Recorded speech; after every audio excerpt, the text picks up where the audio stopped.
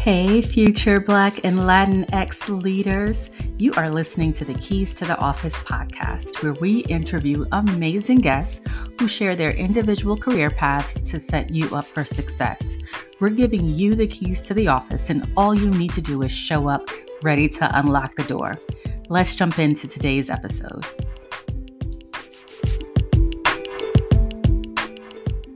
All right, everyone. Welcome to another episode of the Keys to the Office podcast. I am super excited to sit down with the one and only Tiauna Jackson, founder of the Jackson Agency, who recently made headlines. So I'm sure you've seen her name in Essence and elsewhere as the first Black woman elected to the Association of Talent Agents. This happens to not have been the first time she's made history. So I'll let her tell you a little bit about not just the receipts, but who you are and what you do. Thank you. Hello, everyone. I'm Tiauna Jackson. I'm a talent and literary agent. My agency, the Jackson Agency, is headquartered in Century City, which is just outside of Los Angeles in California.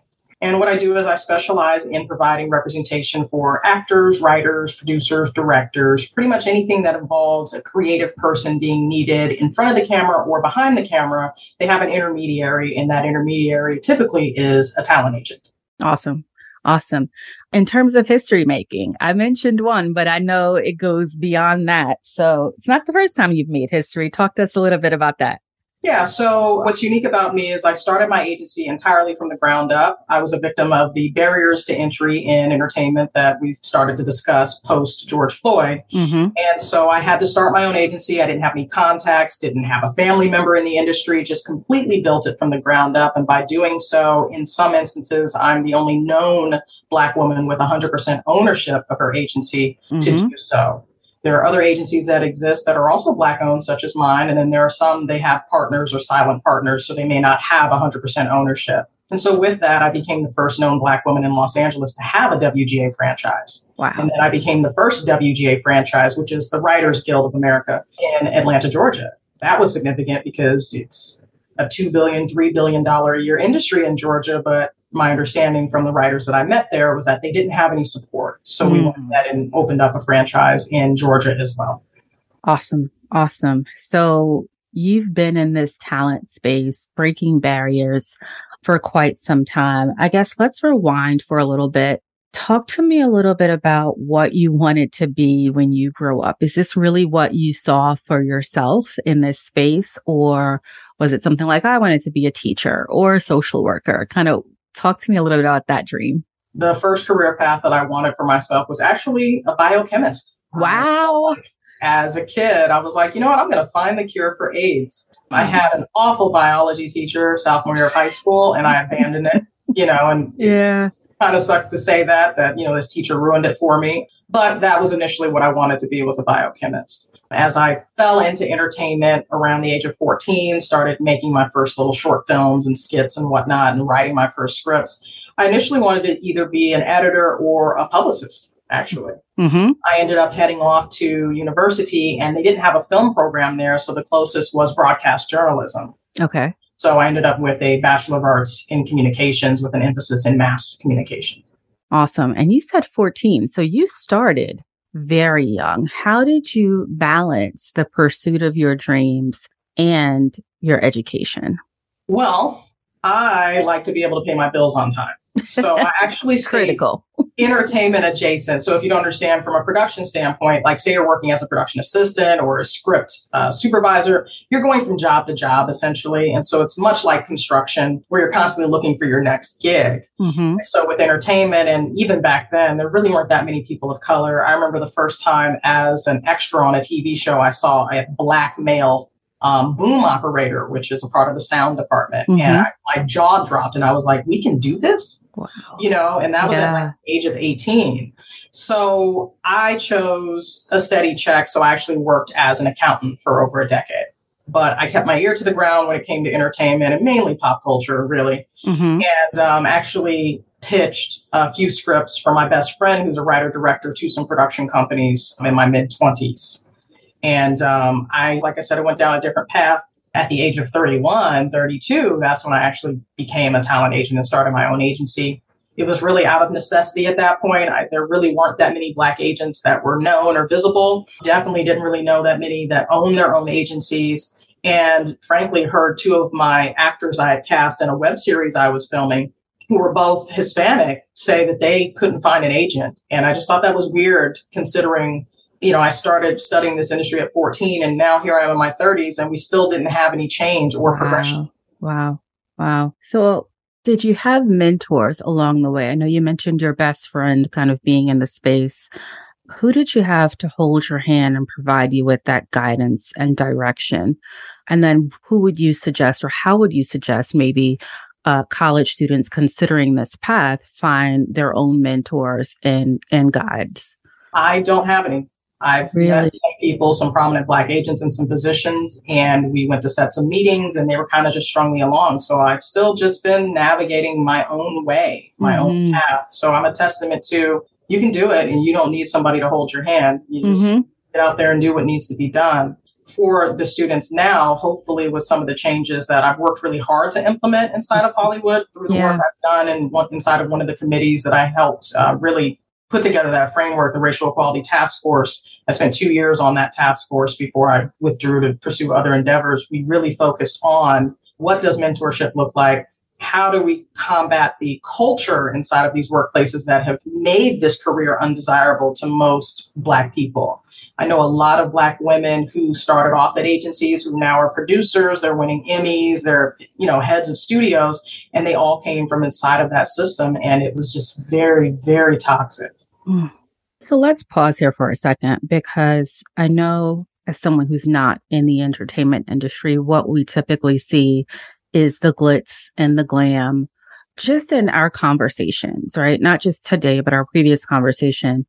Talk a little bit about how students can prepare to deal with the obstacles. And I know you're working on your end to make it just a little easier, a little less complicated for them. But how do you deal with that? Talk to us about the obstacles. Talk to us about how you prepare to overcome them if you don't have someone holding your hand. Yeah, I think that a lot of us are naturally prepared by birth. I think we've all figured out at a certain point or age that the world views us a bit differently. Yeah. It took me until I was about 19 or 20 to see that. I went to go rent a room when I was still in college, and a landlord accused me of being a drug dealer because she didn't know who I was. And so that was my first instance, Based on what? Okay, this is interesting. Right. And so I think that we start to experience these things, and, it's learned behavior, and we learn how to move in certain ways. And some of us are fortunate enough to have parents, but I know a lot of people who've been on their own since they were 15. So the things that maybe you will experience in your 30s, 40s, and 50s, they had to experience at a very young age. And so what I've really sat with this year in figuring out is okay, I've worked in enough industries to know that every industry has problems. There's no industry, period, that doesn't have these types of issues, in my experience. And I've worked in a lot of different ones: telecommunications, health and beauty, entertainment, even just, administrative services and, stuff like that. So they all have these microaggressions. They all have these problems. Now that there's going to be obstacles and unpleasant situations, which one can you really stand to make your money in? And that's literally the conversation I had with myself this year of do I still want to do what I'm doing in entertainment? Because where I'm sitting, I'm not really seeing the change. Wow. Okay. So I think if we just marinate on that, because that was real and authentic, right? Do you stay in this space? If it's not producing the results you hoped for, if you're not seeing the evolution that will impact future generations who come into this space, what's next? So where would you go from here, right? Let's say an individual gets into this space and they decide, it's not for them. You mentioned some are producers. It sounds like once you have this foundation, you can kind of go in a number of different directions. Yeah, entertainment is so big, right? It's an industry, but when you look at all the little jobs, there's literally a jobs for greens, which is the person who brings in the fake hedges for the TV shows. You have studio electricians who wire up the sound stages versus set lighting technicians who tend to work off of portable power. Mm-hmm. So when you're looking at it as an industry, if we even use the military, for example, because I think that's a great example that most people are aware of, the military has every job known to man. Mm-hmm. So does entertainment. Okay. And so a lot of times when we're talking about, the glitz and glamour, those typically tend to be the writers and the actors. And you already know that's the 1%. And so the first thing I tell people when they find out I'm a talent agent, they're like, I'd like to be an actor. I want to be on TV. And I'm like, just so you know, people who appear in these commercials only make about $500. Okay, here come the numbers. That's also the eye-opening aspect of it, is that, yes, those actors, the Donald Glovers, the Issa Raes, if you will, they're making millions. But the actors that are no names, lesser known, and when advertisers want to really save money, non-union commercials right now pay $500. Sometimes they will have what is called a buyout. That could be anywhere between $2,500 to $7,500. And what that means is, instead of residuals or royalties, if you're familiar with music, how the passive income comes, that means that you're going to get one flat rate check for that amount and it's done. And sometimes that agreement is forever, meaning in perpetuity. So then mathematically, you're like, well, shoot, $500 sounds great for 1 day's of work, right? Sure, if you're on camera, but for me as the agent, I'm entitled to 10% of that. 20% is the max in the state. So we're talking about $50 to $100. And I may have worked for 3 years trying to get you that one $500. Wow.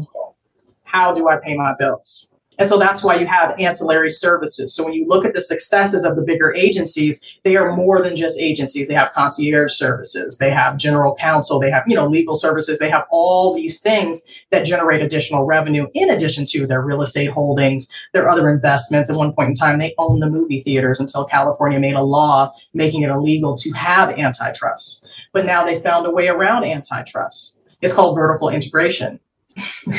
So there's so much that goes into it from a business standpoint that this is why I say every industry is going to have its problem. You have to figure out which one you want to exist inside of to earn your living. So how does someone get started as an agent? Do they come to you and say, put me on? Like, how does that happen? Like, I'm intrigued. And because I'm not as familiar with this career path, right? I'm intrigued. How do you get your foot into this particular space, which sounds grueling, by the way, if I'm listening to you talk about how much you earn just for that one person. So you've really got to put quite a bit of effort into just pay the bills. But if I'm still attracted to it, how do I set foot in that straight out of college? Or no, let me not even or that, because I was going to say, do you think a college degree is required? As a matter of fact, let's dig in. Let's have the raw conversation, unfiltered. Talk to me about the importance of education in this space. Yeah, so we'll talk about the traditional pathway as what is known and documented, which is where you work in a mailroom. So typically the bigger agencies tend to have agent trainee programs that involve you working in a mailroom for about a year. Then hopefully you can claw your way out of there and onto what they call someone's desk, meaning you're an assistant or a trainee under an agent. And so typically when you look at the makeup of those larger agencies, it tends to be Ivy League graduates and Juris Doctorate graduates, meaning graduates of law school.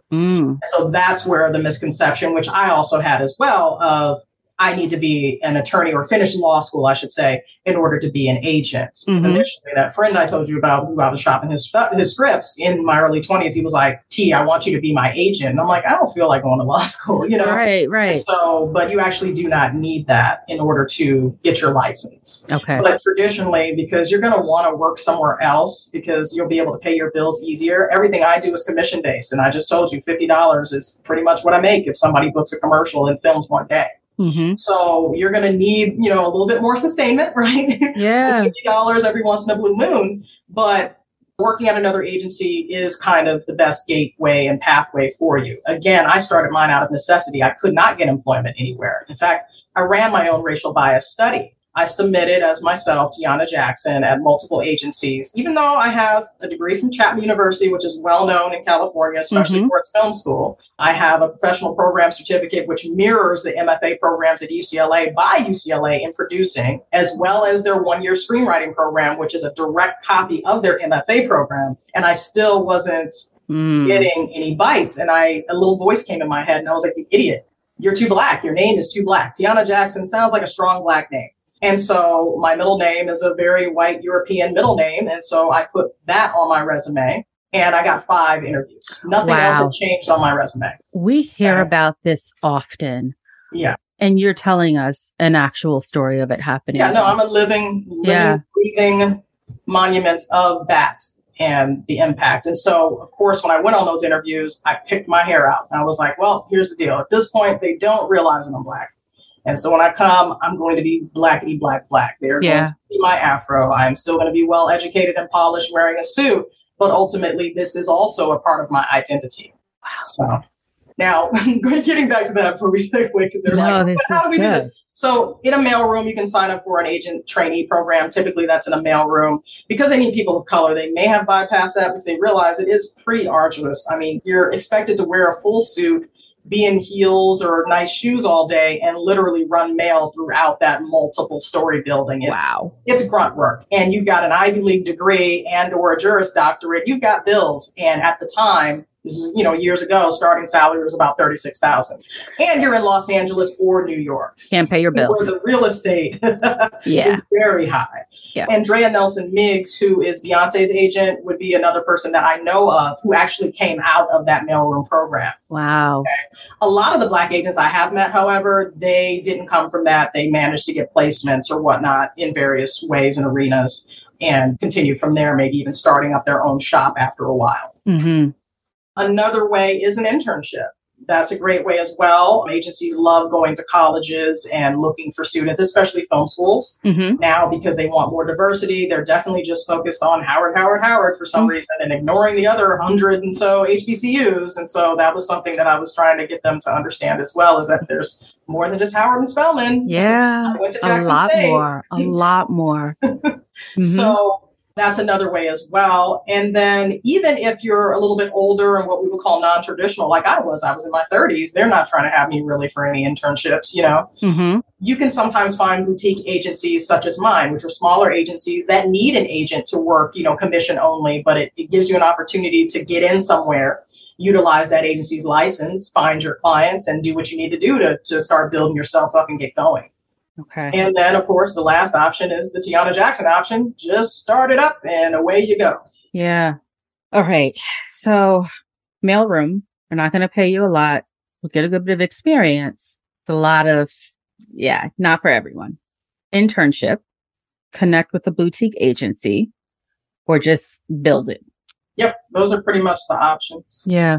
Because, the degree thing has come up. And like I said, mainly most people have Juris Doctorates. Mm-hmm. There may be some folks out there who did not complete college that may have gotten in. It's kind of one of those things is once you kind of get a foot in somewhere, you can kind of move in different ways. Like there are agents who have become managers. Charles King's a prime example of that. Okay. And then there are, agents who become writers who just decided, I want to write the scripts instead of read them and try to sell them. Mm-hmm. You have people who work on set all day right now. You have directors of photography, cinematographers who are directors in the making or they're screenwriters in the making, but they want to work in entertainment and they needed a job. And so they were able to get in and get that job doing that vocational skill inside of the trade, what we call the trades, IATSE, International Alliance of, I believe, Stage and Theatrical Employees. Okay. I hope you all are taking notes, by the way. Like I've started taking notes and I have no interest in becoming an agent, but this stuff is so good. And I think it crosses multiple industries. So my hope is that you all are taking good notes. And of course, we'll have show notes at the end. Let me ask you this. I know you've done a lot of work in the Buffalo Soldier space. Mm-hmm. So with all of the work you're doing for DEI and entertainment, how did you land in that space? What I think is so fascinating, the story. Talk to us a little bit about that work. Yeah, so it's really my father. He decided he wanted to pay homage to the Buffalo Soldiers. In Fort Huachuca, Arizona, that's the home of the Buffalo Soldier. And so right now that fort is really for aviation, for like the drones and whatnot and military intelligence. But back then when we were dealing with, the Indian Wars, that was where they were based out of down there in Sierra Vista. And so my father started the organization and I got involved, obviously, as a family thing. And gosh, I feel like we started that thing way back in 2006. And over the years, we've just done so many amazing things in Arizona specifically with it. We're not a part of any national chapter. It's just a familial trait. We create our own and do our own thing. And so we have the Buffalo Soldiers of America, which is its own sovereign entity of 501c3. And then we also have the Buffalo Soldiers of Arizona. And so in Arizona, the majority of the work has been done educating students inside of the schools. We have a traveling museum. So we have a box truck filled with about 8 mannequins dressed in authentic attire. I love it. So you'll see an airman and a Marine, and a sailor and a soldier. And we also added a Latino in there because of the Aztec Indians who were fighter pilots that were used during one of the wars as well. And a lot of people wow. We go out and do presentations. We'll present colors. We did something amazing in 2009. There was he's deceased. This was a very long time ago, 1920s, even really 1890. Isaiah Mays. He is a Medal of Honor recipient. And during one of the wars, if you're not familiar with so let's go back because there's so much. The Buffalo Soldiers unit is specific because it's a segregated unit. And as far as I know, until the previous president started handing out medals of honor to Caucasians heavily, we're the most decorated unit in military history. And it's very important. So people understand the Tuskegee Airmen because we talk about that. But in totality, Black units are the most decorated units in military history. Okay. When someone pointed that out, if you notice, we don't really get the MOHs anymore. But we're not here for that. So but it's a fact. Unique about this is that Corporal Mays and his team, they were guarding a pay wagon. That's the wagon with the money. So we're going back to the 1800s here. Horse and buggy. Okay. And so they were guarding that pay wagon. One of the officers in their unit, who was most likely white, although we did have some Black officers like Henry Flipper, the first, I can't remember if he's the very first West Point graduate, but we had a few that were the first in there and they endured awful environments, doing what they needed to do. And so they were attacked, literally shot at, and Corporal Mays took a few bullets to the hip and leg, and he walked 1 or 2 miles to a house to tell them what had happened. They did an investigation and found out that his officer had set them up, and people in his unit died. Okay, so let's make that perfectly clear. This wasn't just they beat him over the head and ran off with the equivalent of $1 million today. Okay. Wow. So he earned the Medal of Honor for that. When it was time for him to get discharged, my understanding is that he did do his 20 years and would be entitled to some benefits. The officer in the unit fudged his paperwork and made it appear as if he was never in. So he actually died in Arizona, an invalid, which means he was homeless, didn't have anything to his name. And he was buried in the back of the Arizona State Hospital, which later became a sanitarium, in an unmarked, what you would call a pauper's grave. And so my father worked with a group called Missing in America Project. And the Missing in America Project was able to find someone to exhume his remains. They got conservatorship over the body. It had to be cremated out of tuberculosis concerns. And so they cremated him, and we drove and rode. My father and a few members of the Buffalo Soldiers rode motorcycles, and we escorted Corporal Mays' remains all the way from Arizona to Arlington in D.C. so that he could be returned with full military honors. Okay. And so that was an interesting journey because we had to travel across the United States. And along the way, we experienced racism. And another woman tried to jump in our caravan and almost killed my father.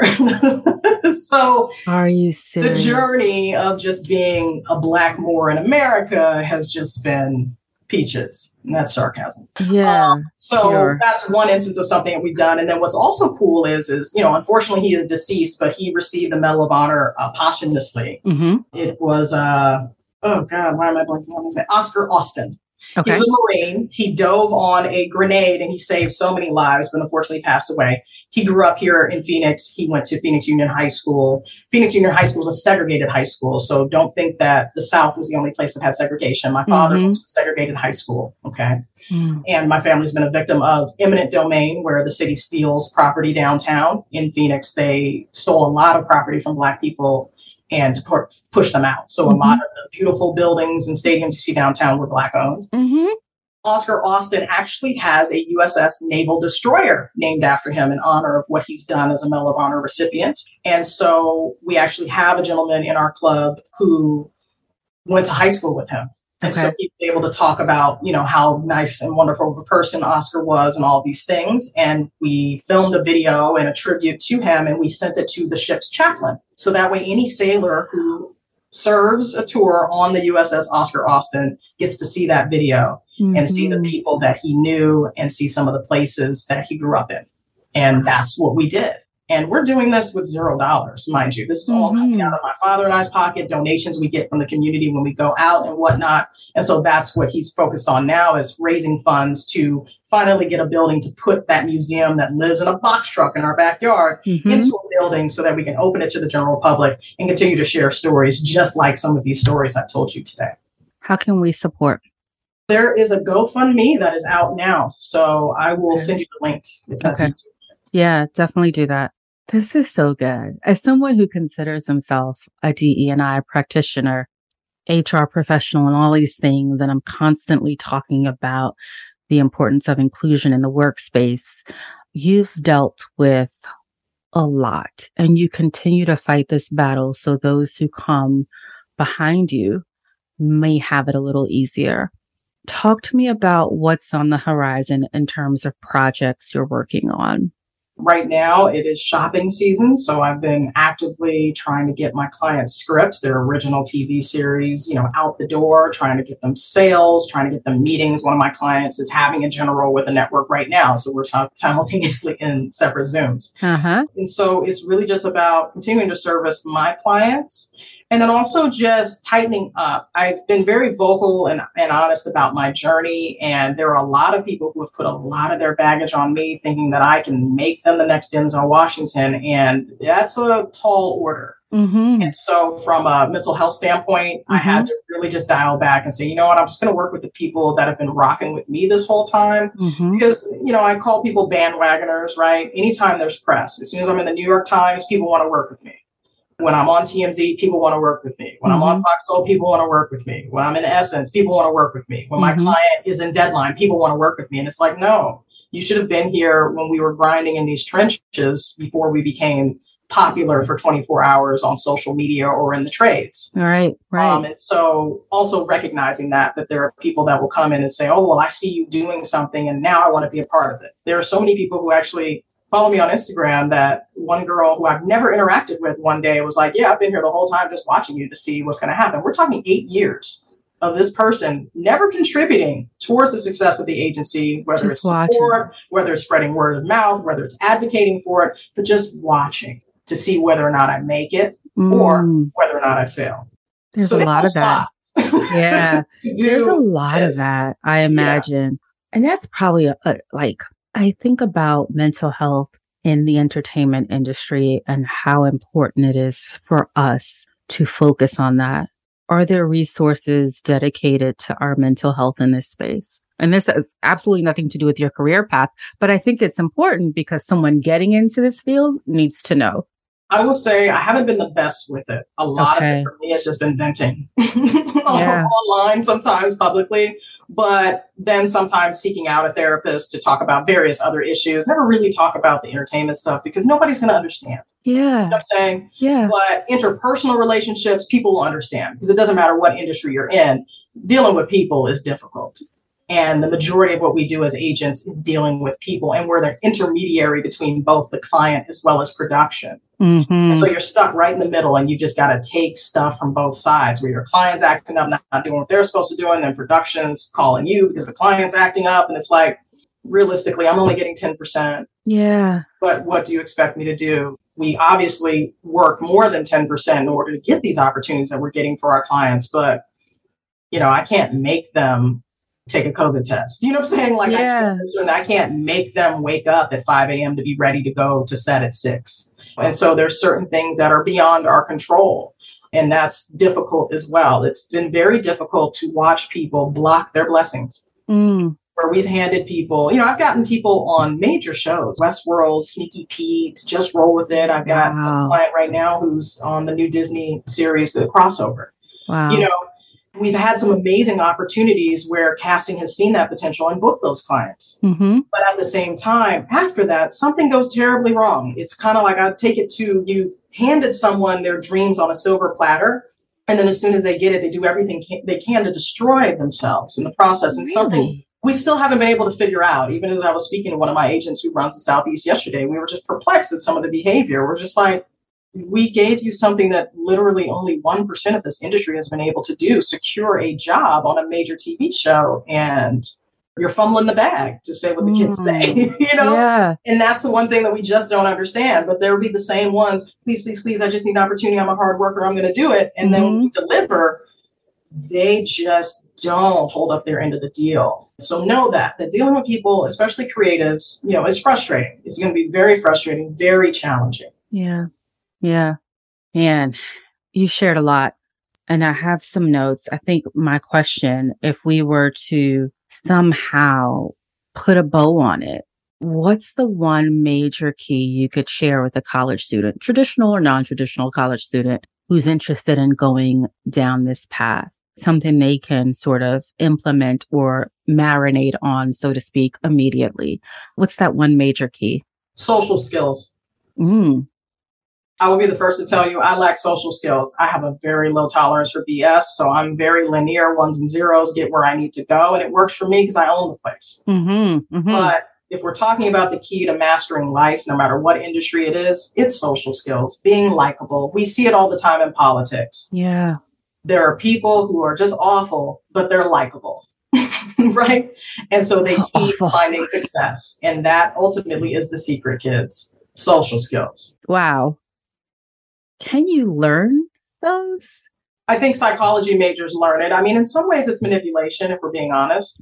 We try not to be, but that is what is happening to us every day. What do you think the news is? We're being emotionally manipulated into believing certain things or feeling a certain way, even after it's been proven it's not true. We can use the prime example of the Mar-a-Lago raid. People are up in arms about that. And I made the joke that, hey, Trump found out what it's like to be a Black person inside of the justice system. Look at that. Yeah.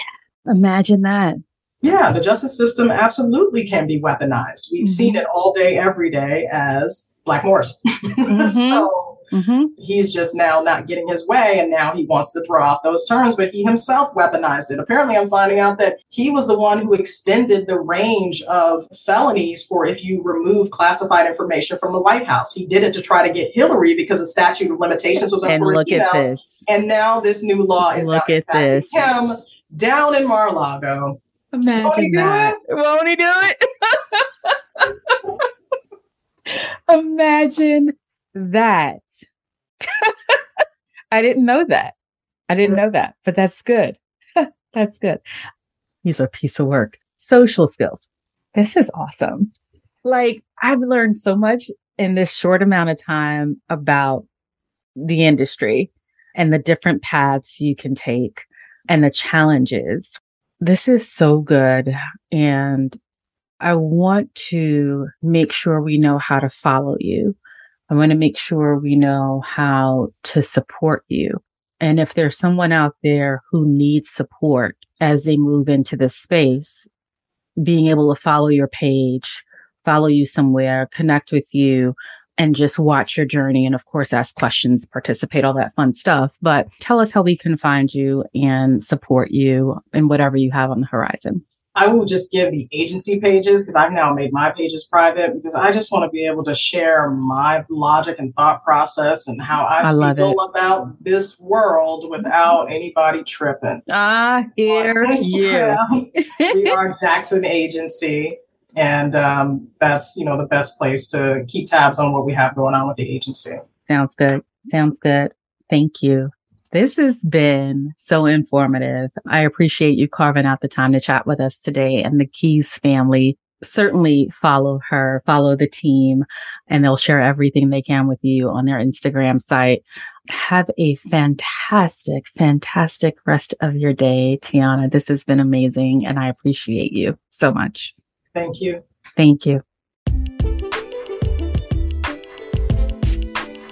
If you're hearing this message, you have listened to the entire episode, and for that, we thank you from the bottom of our hearts. We hope you enjoyed it, and if you did, please don't forget to subscribe, leave us a review, and check out our website at www.thekeystotheoffice.com. We look forward to connecting with you in a future episode. Until then, go be amazing.